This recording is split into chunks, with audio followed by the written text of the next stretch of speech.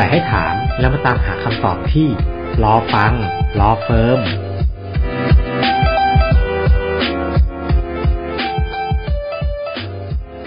ครับสวัสดีครับท่านผู้ฟังที่รับฟังผ่าน COJ Podcast นะครับพบกันใหม่อีกครั้งกับรายการรอฟังรอเฟิร์มนะครับวันนี้เป็นหน้าที่ของผมดร.สุภกิจแย้มประชานะครับรองเลขาธิการสำนักงานสายวิธรรมก็จะมาพูดคุยกับพวกท่านนะครับเกี่ยวกับเรื่องของข้อควรระวังของพฤติกรรมชาวเน็ตนะครับแบบนี้ที่เสี่ยงถูกฟ้องนะครับ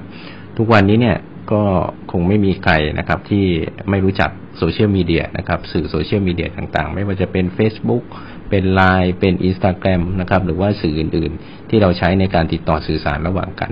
นะครับทีนี้ในการติดต่อสื่อสารปกติของเราทุกคนเนี่ยนะครับมันก็อาจจะมีการแสดงความคิดเห็นการไปพิมพ์ไปโพสอะไรต่างๆที่อาจจะไปทำให้บุคคลอื่นเนี่ยเขาเกิดความรู้สึกว่าเราไปใช้ถ้อยคำหยาบคายไปด่าไปใส่ความเขาหรือเปล่านะครับก็อาจจะนำมาสู่ความรับผิดในทางกฎหมายได้นะครับวันนี้ก็เป็นเหมือนกับเป็นข้อพึงระวังนะครับในเรื่องของการแสดงความคิดเห็นการที่จะโพสต์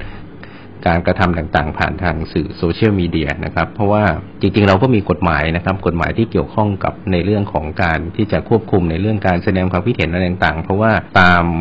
กฎหมายซึ่งกฎหมายสูงสุดของเราก็คือกฎหมายรัฐธรรมนูญนะครับกฎหมายรัฐธรรมนูญเขาก็รับรองสิทธิในความเป็นส่วนตัวสิทธิของบุคคลที่จะได้รับความคุ้มครองในเรื่องของเกียรติยศชื่อเสียงอะไรต่างๆเพราะฉะนั้นการแสดงความคิดเห็นอะไรต่างๆเนี่ยนะครับปกติแล้วเนี่ยก็จะต้องระมัดระวังมิฉะนั้นเนี่ยก็จะมีความผิดอย่างประมวลกฎหมายอาญานะครับก็จะมีความผิดในเรื่องของการดูหมิ่นนะครับดูหมิ่นซึ่งหน้าหรือว่าในเรื่องของการหมิ่นประมาทนะครับทีนี้เวลาโลกมันเปลี่ยนไปเนี่ยการแสดงความคิดเห็นการพูดจาอะไรต่างๆเนี่ยเราอาจจะไม่ได้ทำกันต่อหน้านะครับเราก็ทำผ่านโซเชียลมีเดียนะครับเวลาที่ไปกระทบกระเทือนสิทธิของคนอื่นไปทำให้คนอื่นเขาได้รับความเสียหายเนี่ยอันนี้ก็จะ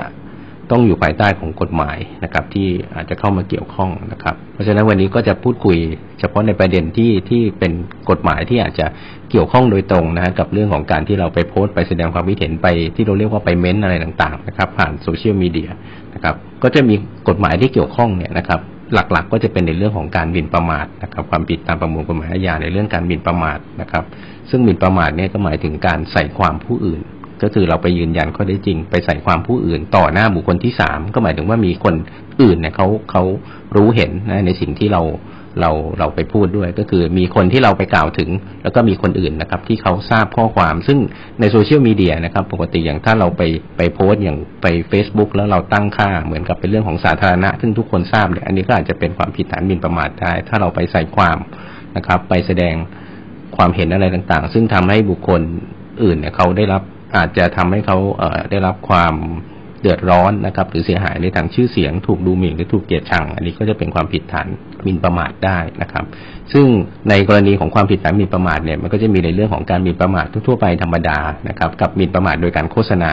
ซึ่งการแสดงความคิดเห็นการโพสต์ผ่านโซเชียลมีเดียเนี่ยก็จะเป็นเรื่องของการหมิ่นประมาทโดยการโฆษณาซึ่งโทษมันก็จะสูง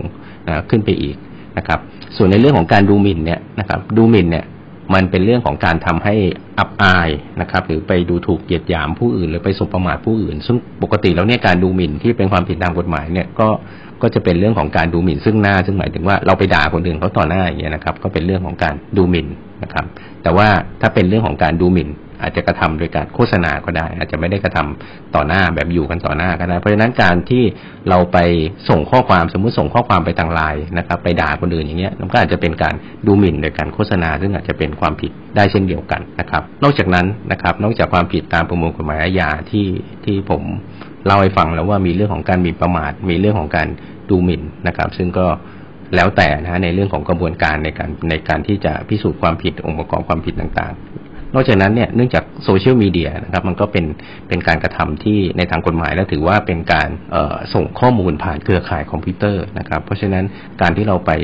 แสดงความคิดเห็นไปโพสต์ไปอะไรต่างๆแล้วทำให้คนอื่นเขาได้รับความเสียหายในทางชื่อเสียงเนี่ยนะครับมันก็อาจจะเป็นความผิดถ้าเกิดข้อความที่เราส่งเนี่ยเป็นข้อความมันเป็นเท็จนะครับเป็นข้อความปลอมเป็นข้อความที่บิดเบือนเนี่ยเราก็อาจจะมีความผิดตามกฎหมายคอมพิวเตอร์นะครับซึ่ง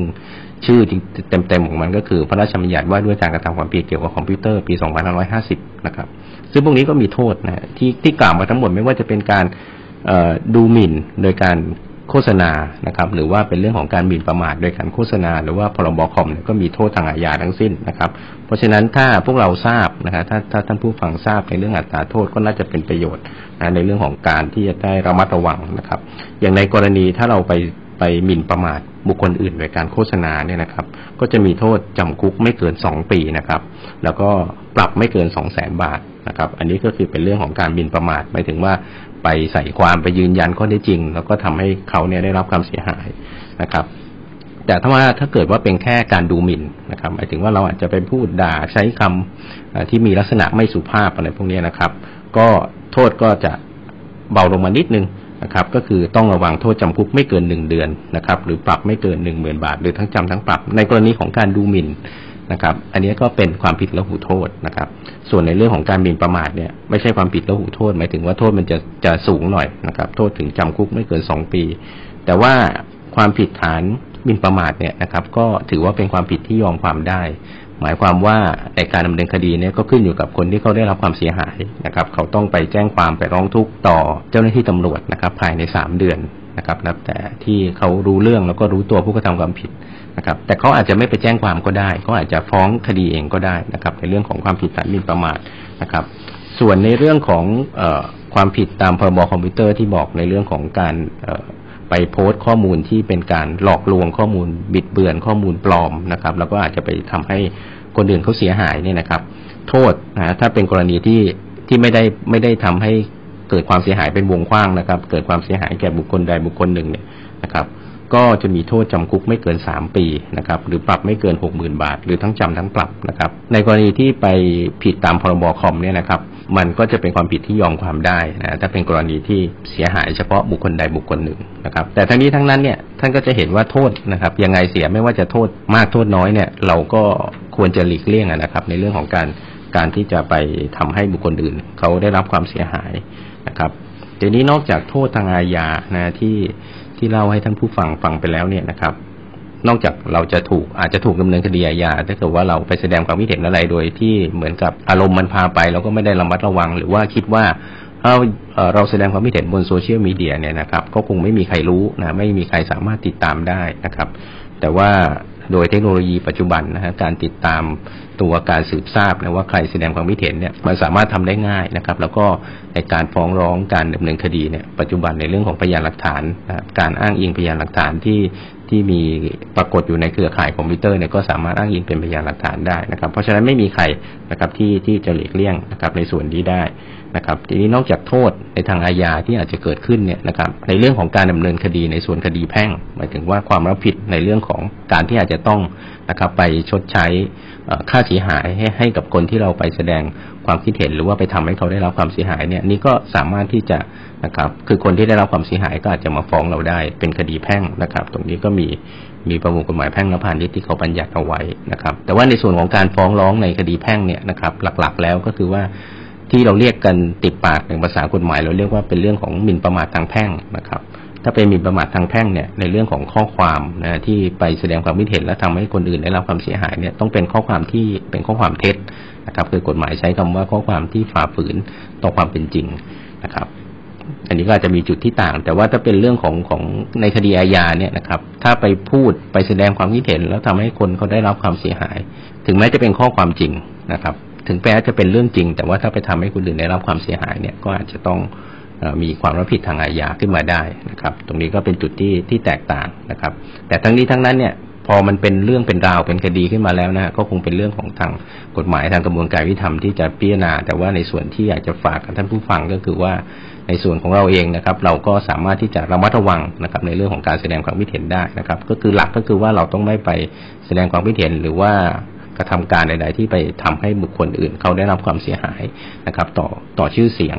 นะครับก็คืออยากจะฝากว่าเราต้องไม่คิดนะครับว่าจะไม่มีใครรู้นะครับเพราะว่าเวลาเราแสดงความคิดเห็นอะไรไปเนี่ยนะครับเราคิดว่าเราลบข้อความเรายกเลิกข้อความแล้วก็อาจจะแคปหน้าจอไว้นะครับเพราะว่าทุกอย่างนะทั้งหลายทั้งปวงเนี่ยเขาบอกเรื่องของสิ่งที่เราแสดงความคิดเห็นหรืออะไรก็ตามที่ทำบนเครือข่ายคอมพิวเตอร์เนี่ยนะครับมันจะไม่ได้สูญหายไปไหนนะครับตรงนี้เราก็ต้องระวังเราอาจจะต้องปรับตัวนะต้องระมัดระวังมากขึ้นนะครับเพราะว่ากฎหมายเนี่ยนะครับมันก็จะครอบคลุมนะครับในทุกๆเรื่องซึ่ง ในแง่ของคดีความนะคดีความที่ขึ้นสู่ศาลเนี่ยก็มีนะครับคดีที่มีคดีหมิ่นประมาทแล้วก็เป็นเรื่องของการแสดงความคิดเห็นผ่านทางโซเชียลมีเดียนะครับแล้วก็คิดว่าแนวโน้มก็น่าจะมากขึ้นนะครับมากขึ้นเพราะฉะนั้นในวันนี้เนี่ยก็ถือว่าเป็น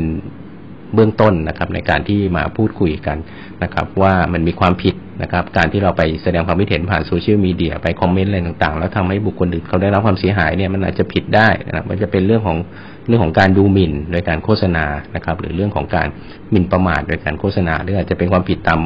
กฎหมายคอมพิวเตอร์ด้วยนะครับก็คิดว่าน่าจะเป็นประโยชน์กับทุกท่านนะครับผู้ฟังไม่มากก็น้อยนะครับแล้วก็ในโอกาสหน้าเนี่ยก็คงมีโอกาสได้มาพบกันอีกนะครับทางรายการรอฟังรอเฟิร์มหรือว่าในรายการอื่นๆนะครับผ่านทาง COJ Podcast นะครับในวันนี้ก็ขอบคุณทุกท่านนะครับขอบคุณมากครับท่านสามารถรับฟัง COJ Podcast ได้หลากหลายช่องทางไม่ว่าจะเป็น Apple Podcast, SoundCloud, Spotify, YouTube หรือที่เว็บไซต์กองสนเทศและประชาสัมพันธ์ฝาก Subscribe ในทุกช่องทางที่คุณฟังอย่าลืมกดไลค์กดแชร์ในทุกโซเชียลมีเดียแล้วมุมมองในโลกกฎหมายของคุณจะเปลี่ยนไป